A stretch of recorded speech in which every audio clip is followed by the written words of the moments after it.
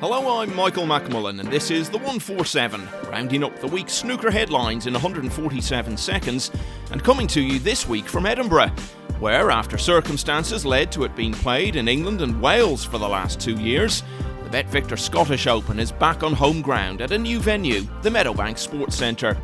The defending champion, though, is already gone, after Luca Brecel was knocked out in the first round by Scotland's own Fraser Patrick, who edged past the Belgian star by 4 frames to 3.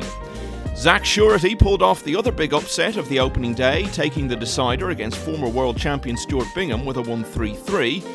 Elsewhere, Shaun Murphy made 3 centuries during his 4-0 win over Li Pei Fan, who totalled just 2 points in the entire match.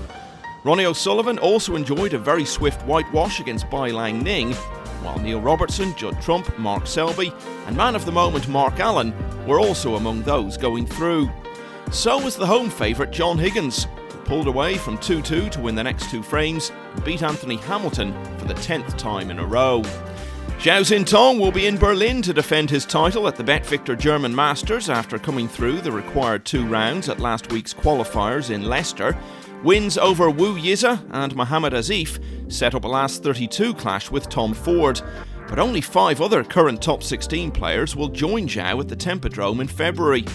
Robertson and Brecel both made it through, as did Kyron Wilson, Jack Lazowski and Yan Bingtao, but so many other big names went down to surprise defeats. They included Trump, beaten 5-4 by Mark Davis, who was himself eliminated in the next round by Joe O'Connor, going down 5-4.